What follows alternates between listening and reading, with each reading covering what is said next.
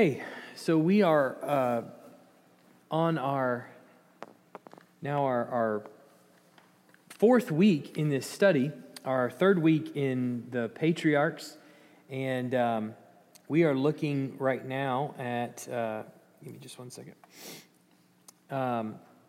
As far as a review, if you'll remember, we're looking at one main region that we're concerned with that virtually covers the entire Old Testament, the Fertile Crescent, which is made up of Mesopotamia, which is over here just north and to the west of the Persian Gulf, Mesopotamian region, and then we have the area of Palestine, or also called Canaan, also called the Promised Land. Israel has a bunch of names, but over here in where it's labeled Canaan and Lebanon, and then all the way down to Egypt and around the Nile. Those are going to be the main areas of concern. And if you remember, we had said already that Abram who was likely born in somewhere around 2166, leaves the area of Mesopotamia down right toward the Persian Gulf in a land called Ur. He's called from there, and he goes up to pretty much on the northern part of that the green area on the map here, and lives there in Haran with his father until his father dies, and then he's called by God out of Ur to go there. Then after his father dies, he goes all the way in, takes his family and all of his possessions, and comes down into the land of Canaan and Lebanon, and he dwells there for a little bit and settles in the Levant, I'm all off today. I'm sorry. Forgive me. And then the Negev, and then moves into Egypt for a brief little stint, which is what we talked about last week. Comes out of Egypt, and he and Lot get crossways with one another. Perhaps not he and Lot, but at least their men figure they can't live together. And so Lot decides he's going to leave, and so he leaves and goes down south of the Dead Sea, somewhere in the southern tip of the southern tip of the Dead Sea. And last week, what we looked at was Abram, who is blessed by God. Who God tells him, "Look, everybody that blesses you, I'm going to bless. Everybody that curses you, I'm going to curse." And God sort of singles out Abram as the bearer of his covenant blessing, really to the rest of the world, because he tells Abram, "Through you, all the nations of the earth are going to be blessed." And the entire book of Genesis is really tracing that blessing all the way through to the end. And in fact, then you get to the rest of the Old Testament, and it's all about tracing that particular seed, which is why we see in Matthew, he opens his gospel with a genealogy, because he's identifying the seed that we left off with in the Old Testament, trying to find, here he is in Jesus Christ. And so there's the promise that God makes to Abram, and we're going to see it play out through Genesis. Now, the plan for us as we go through this study, we're spending a lot of time on Abraham because he's really important. But the way I kind of have it at least planned out in my head is Abraham to spend a good bit of time there, and to spend quite a bit of time on Moses, and then going in to spend a lot of time on Samuel, Saul, and David, because it's a really important transition. We'll pick up some speed. We won't go breakneck speed, but we'll pick up some speed after Abram as we go through the Pentateuch until we get to Moses and the journey out of Egypt and things like that. We'll spend a little more time there. But we will spend a little bit of time on Abraham, because there's so many things in the Abraham story that are key really to the rest of the Old Testament, and the promises that God is making to Abraham and the way he's reinforcing that promise is really super important. And so God makes this promise to him. What is the promise? What is it? I'm going to make you a father of nations. Okay, I'm going to multiply your people. And he tells him this several times. We're going to see another one today. So he tells him this. The problem is, of course, that Abram is without a child. And so God has promised to make him a great nation, but right now he remains childless. And so we're going to get to that conversation today, at least the second half of tonight. And so here is Abram. Lot gets captured when he leaves Abram's side. He gets captured and taken up north to Damascus. and Abram rallies up, a couple of guys in his backyard, goes to Damascus to get Lot back, and lickety-split has Lot back and has all the kings defeated. And that's no small feat, but again, we see the promise of God coming to fruition again, that Abram will be blessed. Okay, now, we move into what we're talking about today, because there's this passage that is actually really important for the rest of the Bible, even though it's not talked about that much. And it is this strange little section about Melchizedek. And so we get this little passage about Melchizedek coming up at the latter half of chapter 14. So if you have your Bibles, go ahead and open to Genesis chapter 14. We're going to spend our time tonight in 14 and 15. And so if you have them, just go ahead and open there. 14, 17 is where the Melchizedek section opens. Now, you have this name, Melchizedek, and it's really important. The name is really important. It literally means king of righteousness. Melech is the word for king. Tzaddik is the word for righteousness. So he is literally the king of righteousness. But he is also from Salem. And Salem means peace. You might hear shalom. We call it Salem in English, but it's shalom, and it means peace. And so he is not only the king of righteousness, he is also the king of peace. So while that's really neat, and we think, yeah, that's amazing, it further complicates things a little bit, because we have to ask the question, who is this guy? He kind of shows up out of nowhere. We know Abraham is called out of Ur of the Chaldees, and it seems as though Abram is really the only one faithful in the land at the time, at least. But then he goes through his life, he's on his journey, he comes up out of Egypt and parts ways with Lot, and then here we've got this guy that he meets out of nowhere who, it appears, has some sort of connection to God. So here is Melchizedek. His name means the king of righteousness, but he's the king of Salem, which literally means king of peace, essentially. Okay, so they have this meeting, and Abram has just got Lot back. He's taken some, I guess you'd say, he's captured all the stuff back that the kings had taken, and he and the king of Sodom come to meet in the Valley of the Kings, or King's Valley, right here at in verse 17. So I'll start reading. It says, after his return from the defeat of Kedorlaomer and the kings who were with him, the king of Sodom went out to meet him at the Valley of Shaveh, that is King's Valley. And Melchizedek, king of Salem, brought out bread and wine. He was priest of God Most High. And he blessed him and said, blessed be Abram by God Most High, possessor of heaven and earth. And blessed be God Most High, who has delivered your enemies into your hand. And Abram gave a tenth of everything. And the king of Sodom said to Abram, give me the persons, but take the goods for yourself. But Abram said to the king of Sodom, I have lifted my hand to the Lord, God Most High, possessor of heaven and earth, that I would not take a thread or a sandal strap or anything that is yours, lest you say, I have made Abram rich. I will take nothing but what the young men have eaten, and the share of the men who went with me. Let Aner, Eshcol, and Mamre take their share. Okay, so here's this little brief interaction between Melchizedek, Abram, and the king of Sodom. And so after the thing is over, they all kind of come out to meet in King's Valley, which is situated at the point of junction between the Kidron Valley and the Valley of Hinnom. Okay, now those two names may not mean anything to you, so I have a map. All right. You like maps? Maps are good. Okay, I hope this is big enough. All right.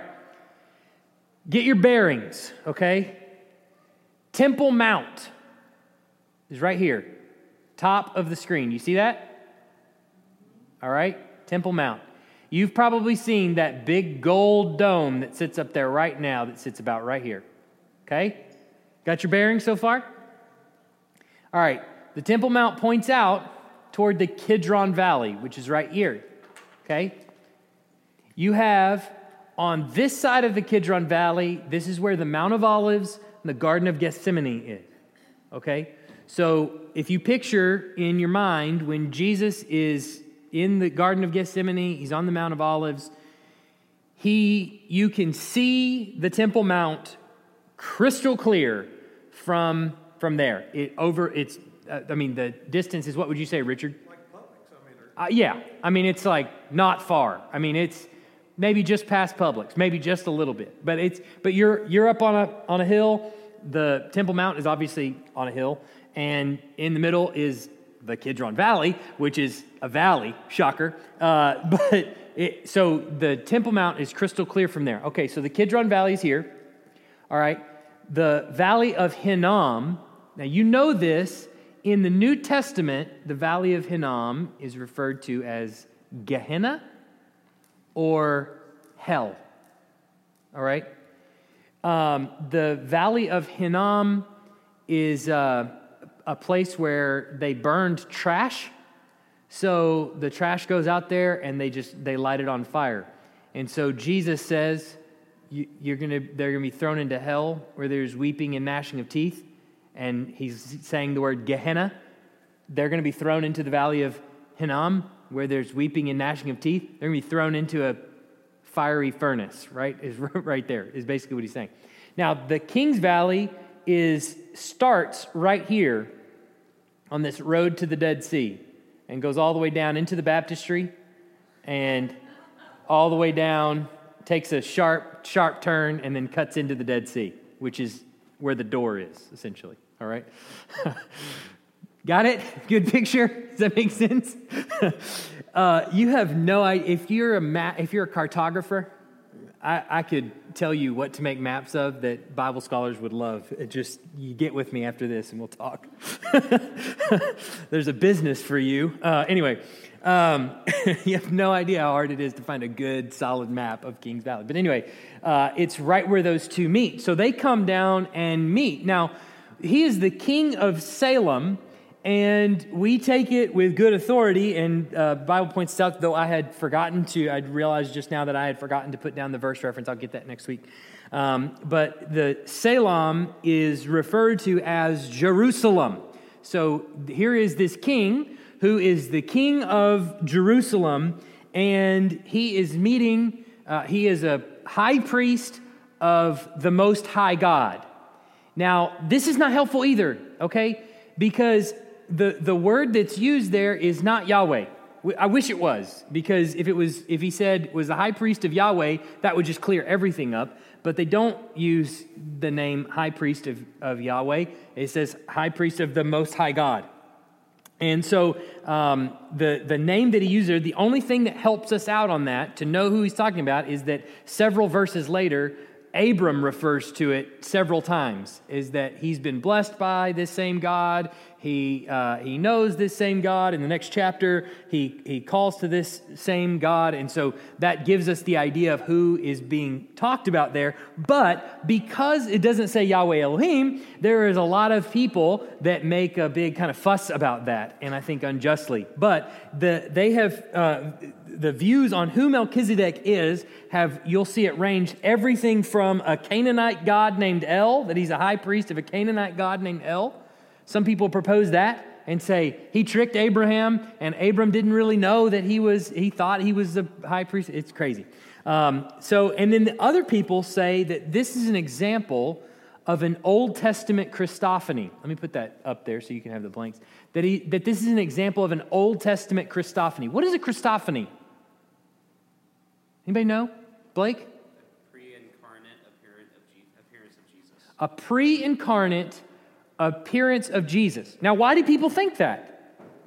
Well, because you have somebody here called the King of Righteousness, who is the King of Peace. Have you heard those terms before? Isaiah 9:7 come to mind, right? Call him Wonderful Counselor, Almighty Father, Everlasting Father, Prince of Peace.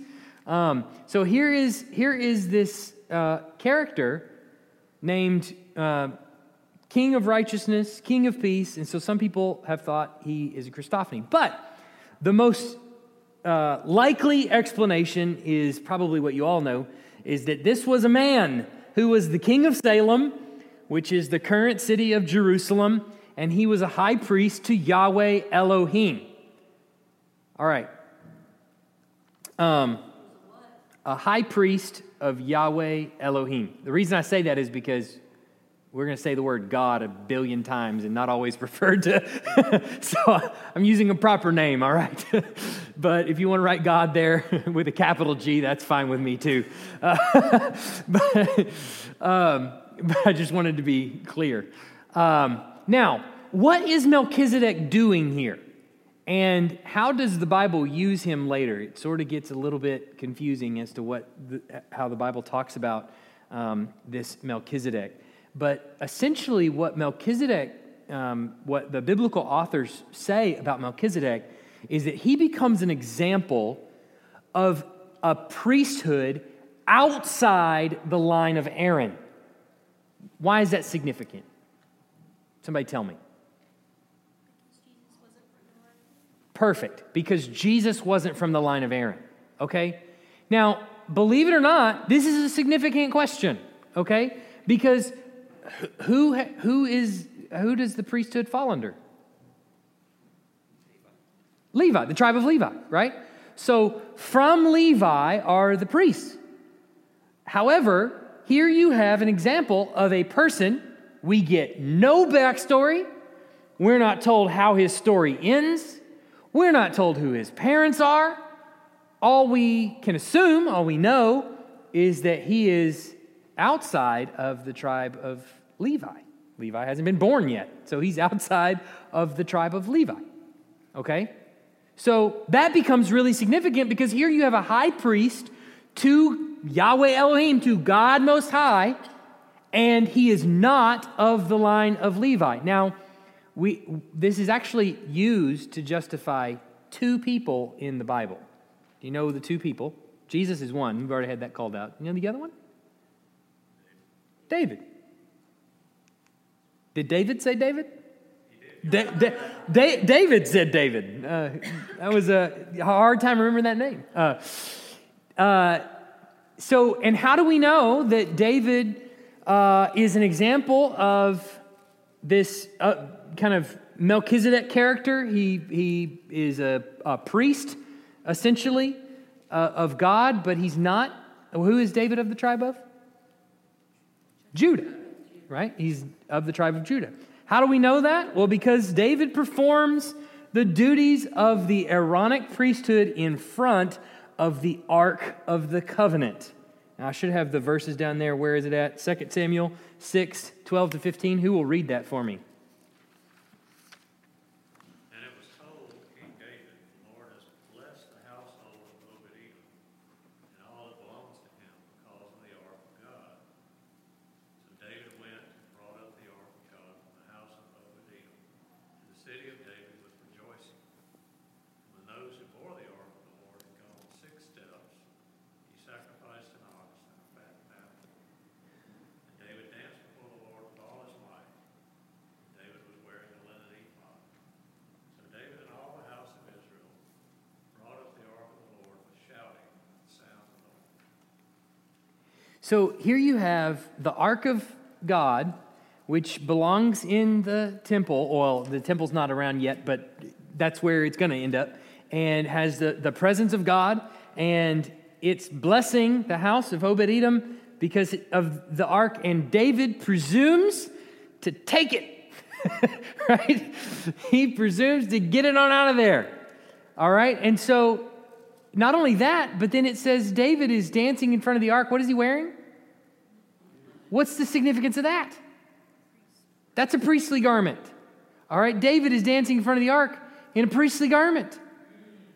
And does he die? Well, somebody should have told Uzzah that, because, remember Uzzah, am I saying the name right? Am I remembering the name right? Yeah, I thought so. I was calling that from memory. I'm thinking, wait, is that right? Yeah, it is. When the ark's going out and the ark starts to fall, and what does he do? Poor Uzzah tries to catch it. He's going to protect it from hitting the ground. The problem is he's less righteous than the dirt, as R.C. Sproul used to say. He's less righteous than the dirt, and so he died on the spot. All right, but here David is rolling it out of there, and he's offering a sacrifice in front of it, which is a big no-no for a Judahite to do this in priestly garments. But it's obvious that David has priestly authority. And there's even Psalms that indicate as much, that at least David is given that kind of priestly authority as the king, the true king of Israel. But then Melchizedek is identified also as a type of Christ. He is a type of Christ in the Epistle of Hebrews, precisely because Jesus is not of the line of Aaron. So look with me, if you will, just quickly at the book of Hebrews, chapter 7.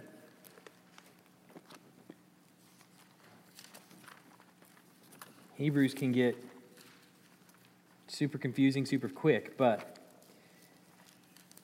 Hebrews chapter 7, we're just going to look at a few verses here.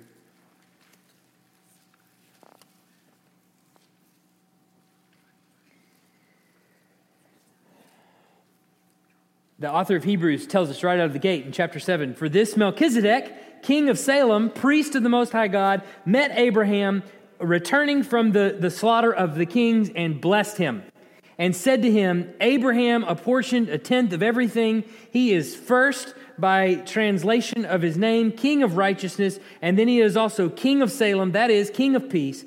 He is with our father or mother, or he is without father or mother or genealogy, having neither beginning of the day of days nor end of life, but resembling the Son of God, he continues a priest forever." Now, some people have taken that and they've misunderstood it, I think, and gone back into Genesis and gone, see, it's a Christophany. This is an appearance of, because look, Melchizedek, he didn't have a mother or a father. He just appeared. That's what the author of Hebrews tells us. That's not what the author of Hebrews is telling us, I don't think. He's simply saying that in the text of Genesis, we're not told where this guy comes from. We're not told where he goes. He comes on the scene without mother or father, and he disappears after that. Poof, he's vanished. All right? In the text, there's nothing else. It's just him.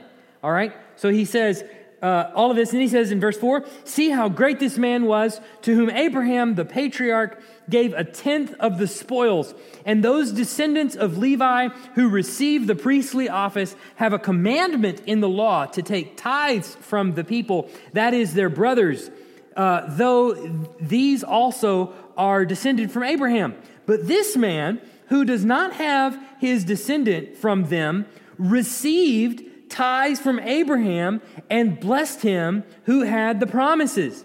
It is beyond dispute that the inferior is blessed by the superior. In the one case, the tithes are received by mortal men, but in the other case, by one to whom it is testified that he lives. One might even say that Levi himself, who receives tithes, paid tithes through Abraham, for he was still in the loins of his ancestor when Melchizedek met him." What is he saying there? Somebody help me out. And Levi was subjected because Abraham paid tithes to Melchizedek. Did you hear that? Say it again. Levi was subjected to Melchizedek because Abraham paid tithes to Melchizedek. Yeah. So he's basically saying, look, the Aaronic priesthood is the one that's supposed to receive the tithes from the people, all the other descendants of Abraham. The tribe of Levi is supposed to receive the tithes. But what do you have in Genesis? You have Melchizedek receiving tithes, though he's not of Levi.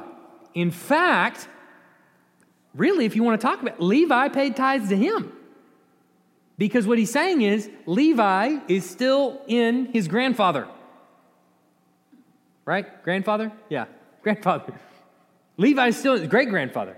Yeah, great-grandfather. Yeah, great-grandfather. Sorry. I'm telling you, today, it's something with the brain. It's just not working. Levi's still in his great-grandfather. So Levi hasn't been born yet. And yet here is Melchizedek receiving tithes. And he's trying to lay out the case that though Jesus is not of the tribe of Levi, he is still overqualified to be priest in the same way that Melchizedek was, and as the Bible will lay out, the same way David was, even though they were of the tribe of Judah. Does that make sense? Yeah. All right, now let's go back. Enough with Melchizedek. Questions on Melchizedek?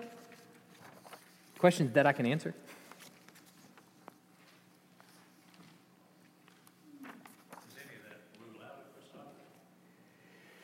I think it does with Melchizedek, yeah. Does any of it rule out a Christophany? I mean, I think it does, yeah. I really do. The way the Bible talks about Melchizedek versus the way it deals with a Christophany, it's just different. And I suppose somebody could make that argument, and I'd be willing to listen to it. And I would say that if somebody makes that argument, I'm not saying, burn him at the stake, but I don't think it has much ground to stand on with the Scripture. But. Right. Okay, so now we get to the covenant with Abraham in chapter 15. And so here we have this opening in chapter 15. Let me get to the slide here. So at the opening of chapter 15, it would appear that Abram and Sarai have adopted a son named Eliezer of Damascus. Okay? So it appears in the text, and from some other kind of confirmation that we have, that this is precisely what has happened. That Abram and Sarah are without a kid, and for whatever reason, well, we know the reason, but they have adopted this servant inside their household. Look at chapter 15. He says, after these things, the word of the Lord came to Abram in a vision. Fear not, Abram, I am your shield. Your reward shall be very great. But Abram said, O Lord God, what will you give me? For I continue childless, and the heir of my house is Eliezer of Damascus. So here he's pointing to, look, I don't have a child, and the one that is my heir is Eliezer of Damascus. Now, why do we think that he is actually adopted, that Sarah and Abram have actually adopted Eliezer? Because we know that this was all a common practice. How do we know that it was a common practice? Well, in the 1920s, we found some tablets called the Nuzi tablets. And N-U-Z-I, not like the musical. These are the Nuzi tablets. And wouldn't you know that on the tablets, as they're translated, they lay out, if everybody's got that in the blank, I'll show you what they look like. Down here at the very bottom is a penny. Yeah, they're about the size of a Hot Pocket, all right? That's about the size of a Hot Pocket. It's kind of what they look like, written all around. But there's tons of these, and on one of them, they actually lay out what a barren couple would and could do, what was permitted by law for a barren couple to do in order to have a child and an heir. What do you think? What privileges do you think that it grants them? Well, one, it grants them the privilege of adoption of a slave in their household. So they could adopt a slave in their household to be their heir. The other thing that they could do is actually practice surrogacy, where a slave could actually have a child as the heir of the master of the household. What do we see in Genesis chapter 15 and 16? But Abram going right through those procedures, all right? Both, it seems like, I think, adopting Eliezer of Damascus into his family and then trying to exercise the other option in chapter 16, which would be having an heir through surrogacy. Now, there's another part of this that sort of makes this kind of click into place, I think. The phrase that he uses there in verse 2, where he says, the heir of my house. Now, normally that's translated the one in charge of my house. So here is, the idea is that the the one that you put in charge of your house, basically, if you think about Eliezer of Damascus probably being like the number one in command of the servants in his household. He's probably the head honcho in terms of the servants. And what Abram does, what Abram and Sarah do, is essentially adopt him into their family and say, when I die, you get everything. You're going to just continue running this. It's all yours. I mean, whether there's a formal adoption process or just that you're the boss of everything and when I die, you're going to take over my possessions. 6 1, half a dozen the others, the same thing, right? That is a functional son to Abram. So he is essentially, whether he's explicitly adopted him or not, he's essentially adopted into the family. Does that make sense? Yeah, questions on that? Okay.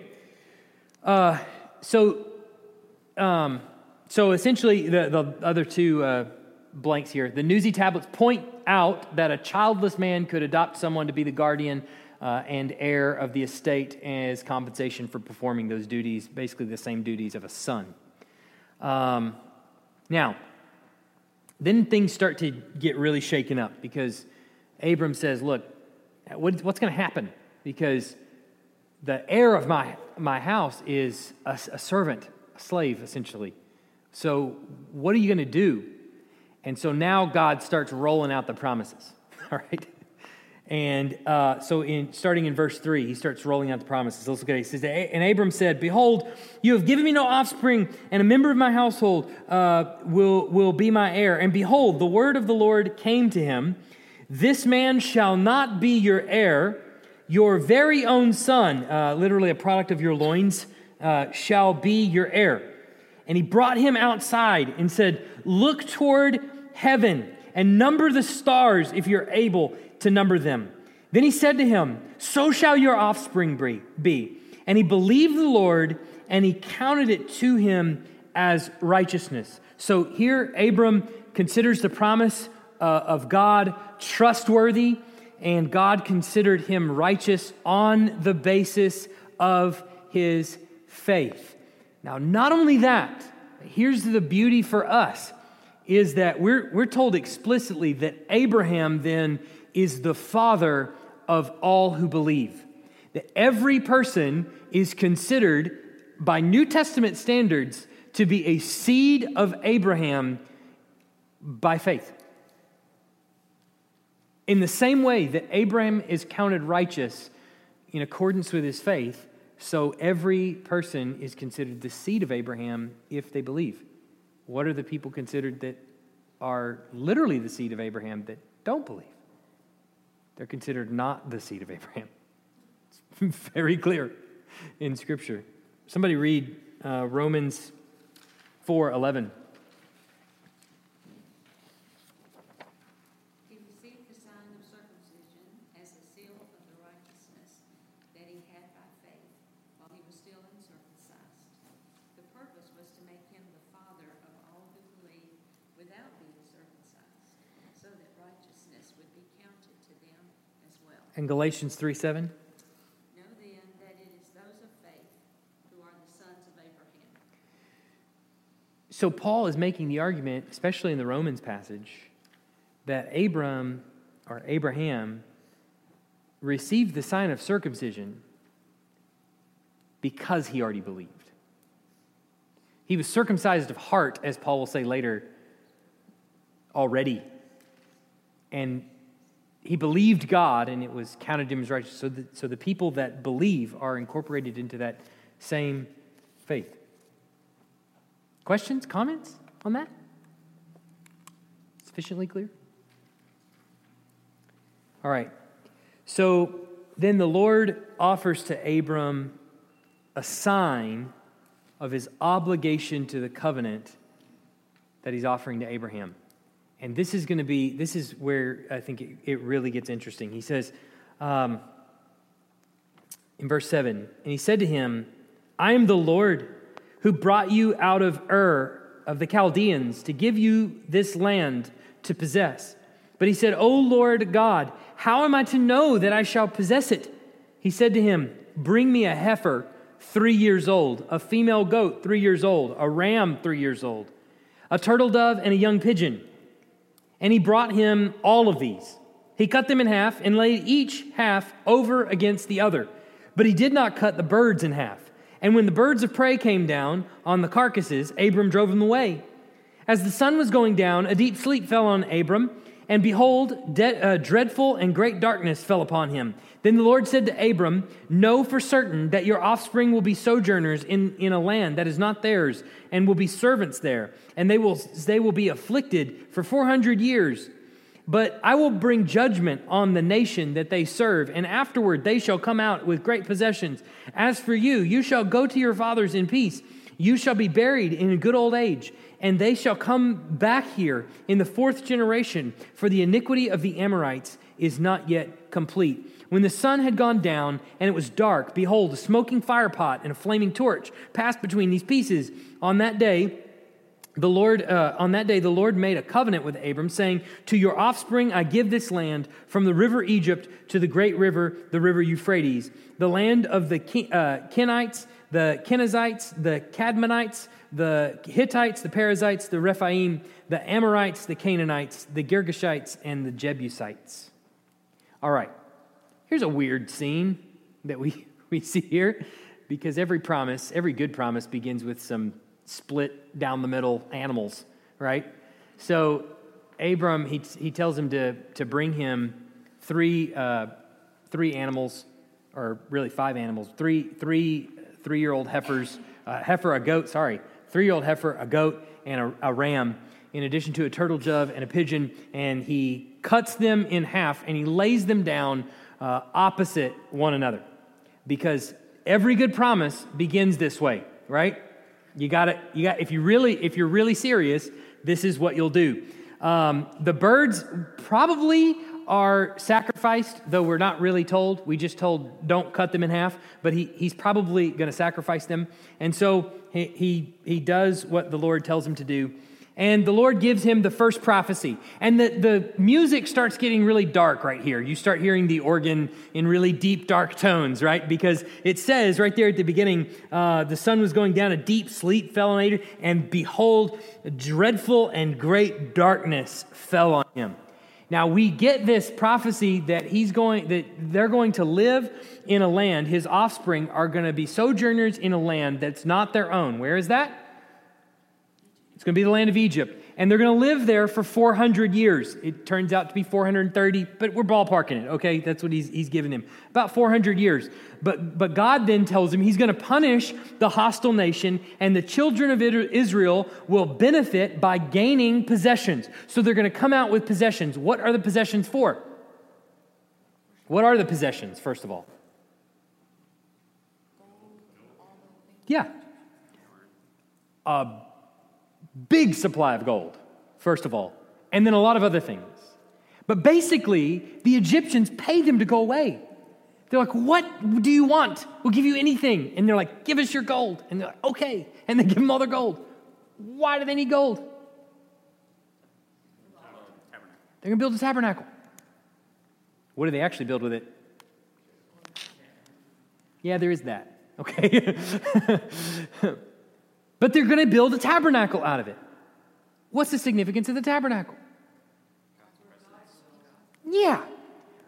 But why is God having them build a tabernacle? He can dwell anywhere he wants. Why is he having them build a tabernacle? So they know where he is and they won't get out. Yeah. So that he can be with his people. Okay? Here, think about that for just a second. Right now, he's singled out Abram. He's talking to Abram. He's not dwelling with his people. He's telling Abram, I'm singling you out because the best thing for humanity is that I would dwell with you. And so, in order to accomplish that plan, I'm going to give you kids. Though you're going to be 100 when you have kids. He didn't tell him that, but you're going to be 100 when you have kids.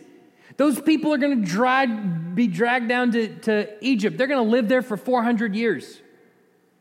Why are they going to live there for 400 years? Why? The Amorites haven't sinned enough yet. Yes, the Amorites have not sinned enough yet. So in spite of the fact that he's promised the land to them, there's also people dwelling there right now. that don't have a right to that land, that he could kick off the land if he wanted to. But he doesn't. I'm going to wait 400 years until they mount up enough sins and the blood on the ground is crying out. And then I'm going to send you in there to drive them out. Just think about that for just a second. In fact, it's 430 years. And then I think on top of that, they're marching through the desert for 40 years. So 470 years before they finally actually march into the promised land. I could be off on my math. I'm not a math magician. But imagine the patience that he has in dealing with a group of people who are sacrificing their children to gods. They haven't sinned enough. The sins of the Amorites are not full.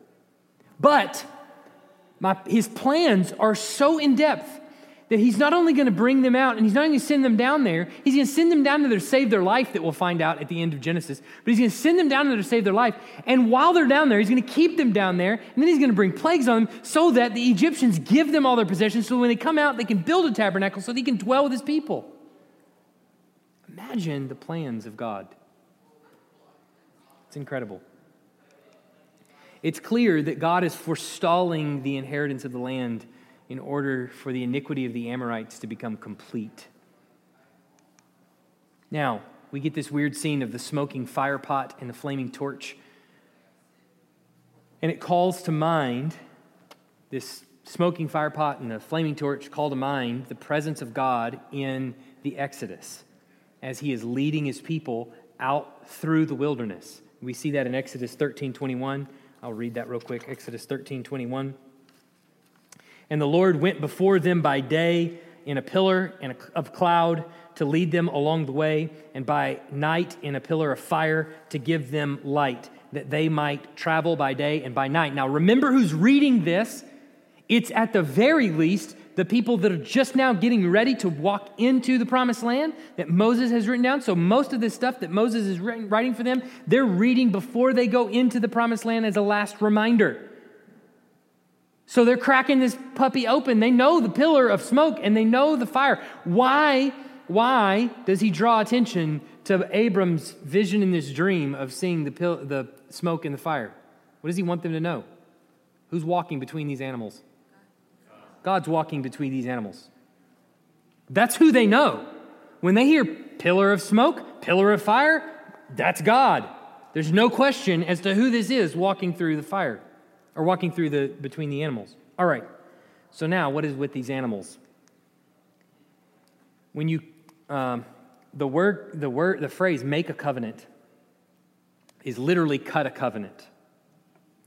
So when God cuts a covenant, what is happening is he's cutting the animals, separating them apart, and the one that walks between the animals is basically saying in the covenant, if I don't fulfill my end of the obligation, let this be done to me.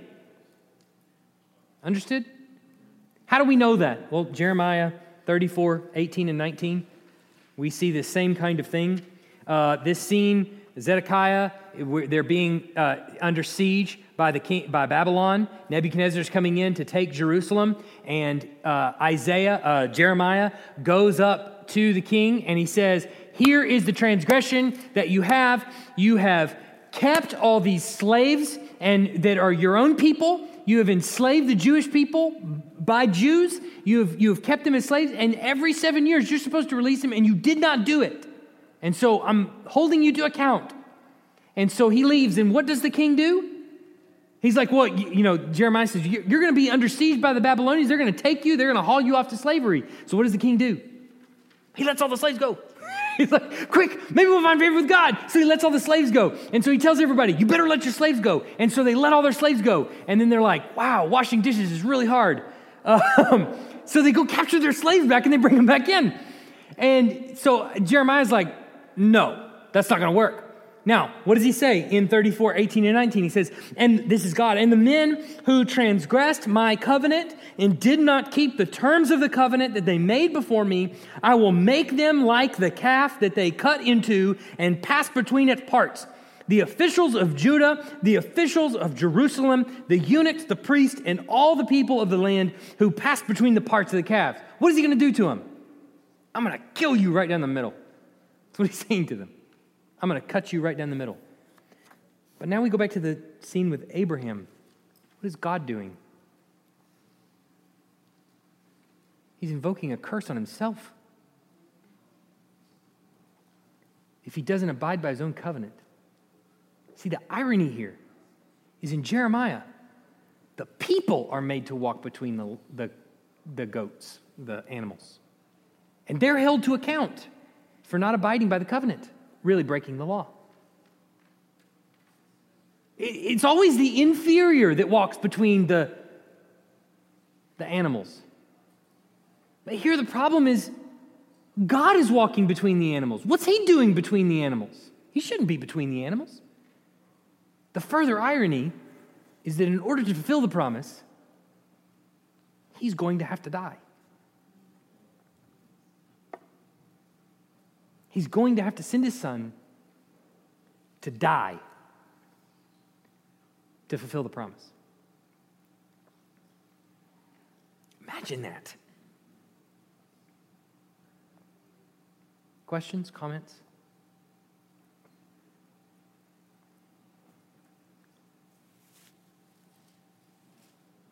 Let's pray. Heavenly Father, how grateful we are that you did what a truly loving father does for his children. Something that would be hard for any of us earthly fathers to even wrap our minds around. You did for us. You sacrificed your own son for our benefit. And you took upon yourself the curse. How grateful we are for Jesus. We'd be dead without him. Lord, we pray for boldness. We know these things are true. We trust that they're true. We pray for boldness to give them to others. We know that there are many in this city that are yours. May we be faithful with what you've given to us. In whatever opportunities we have to give hope to those around us. And let them know that life is only found in you through Jesus Christ. Amen.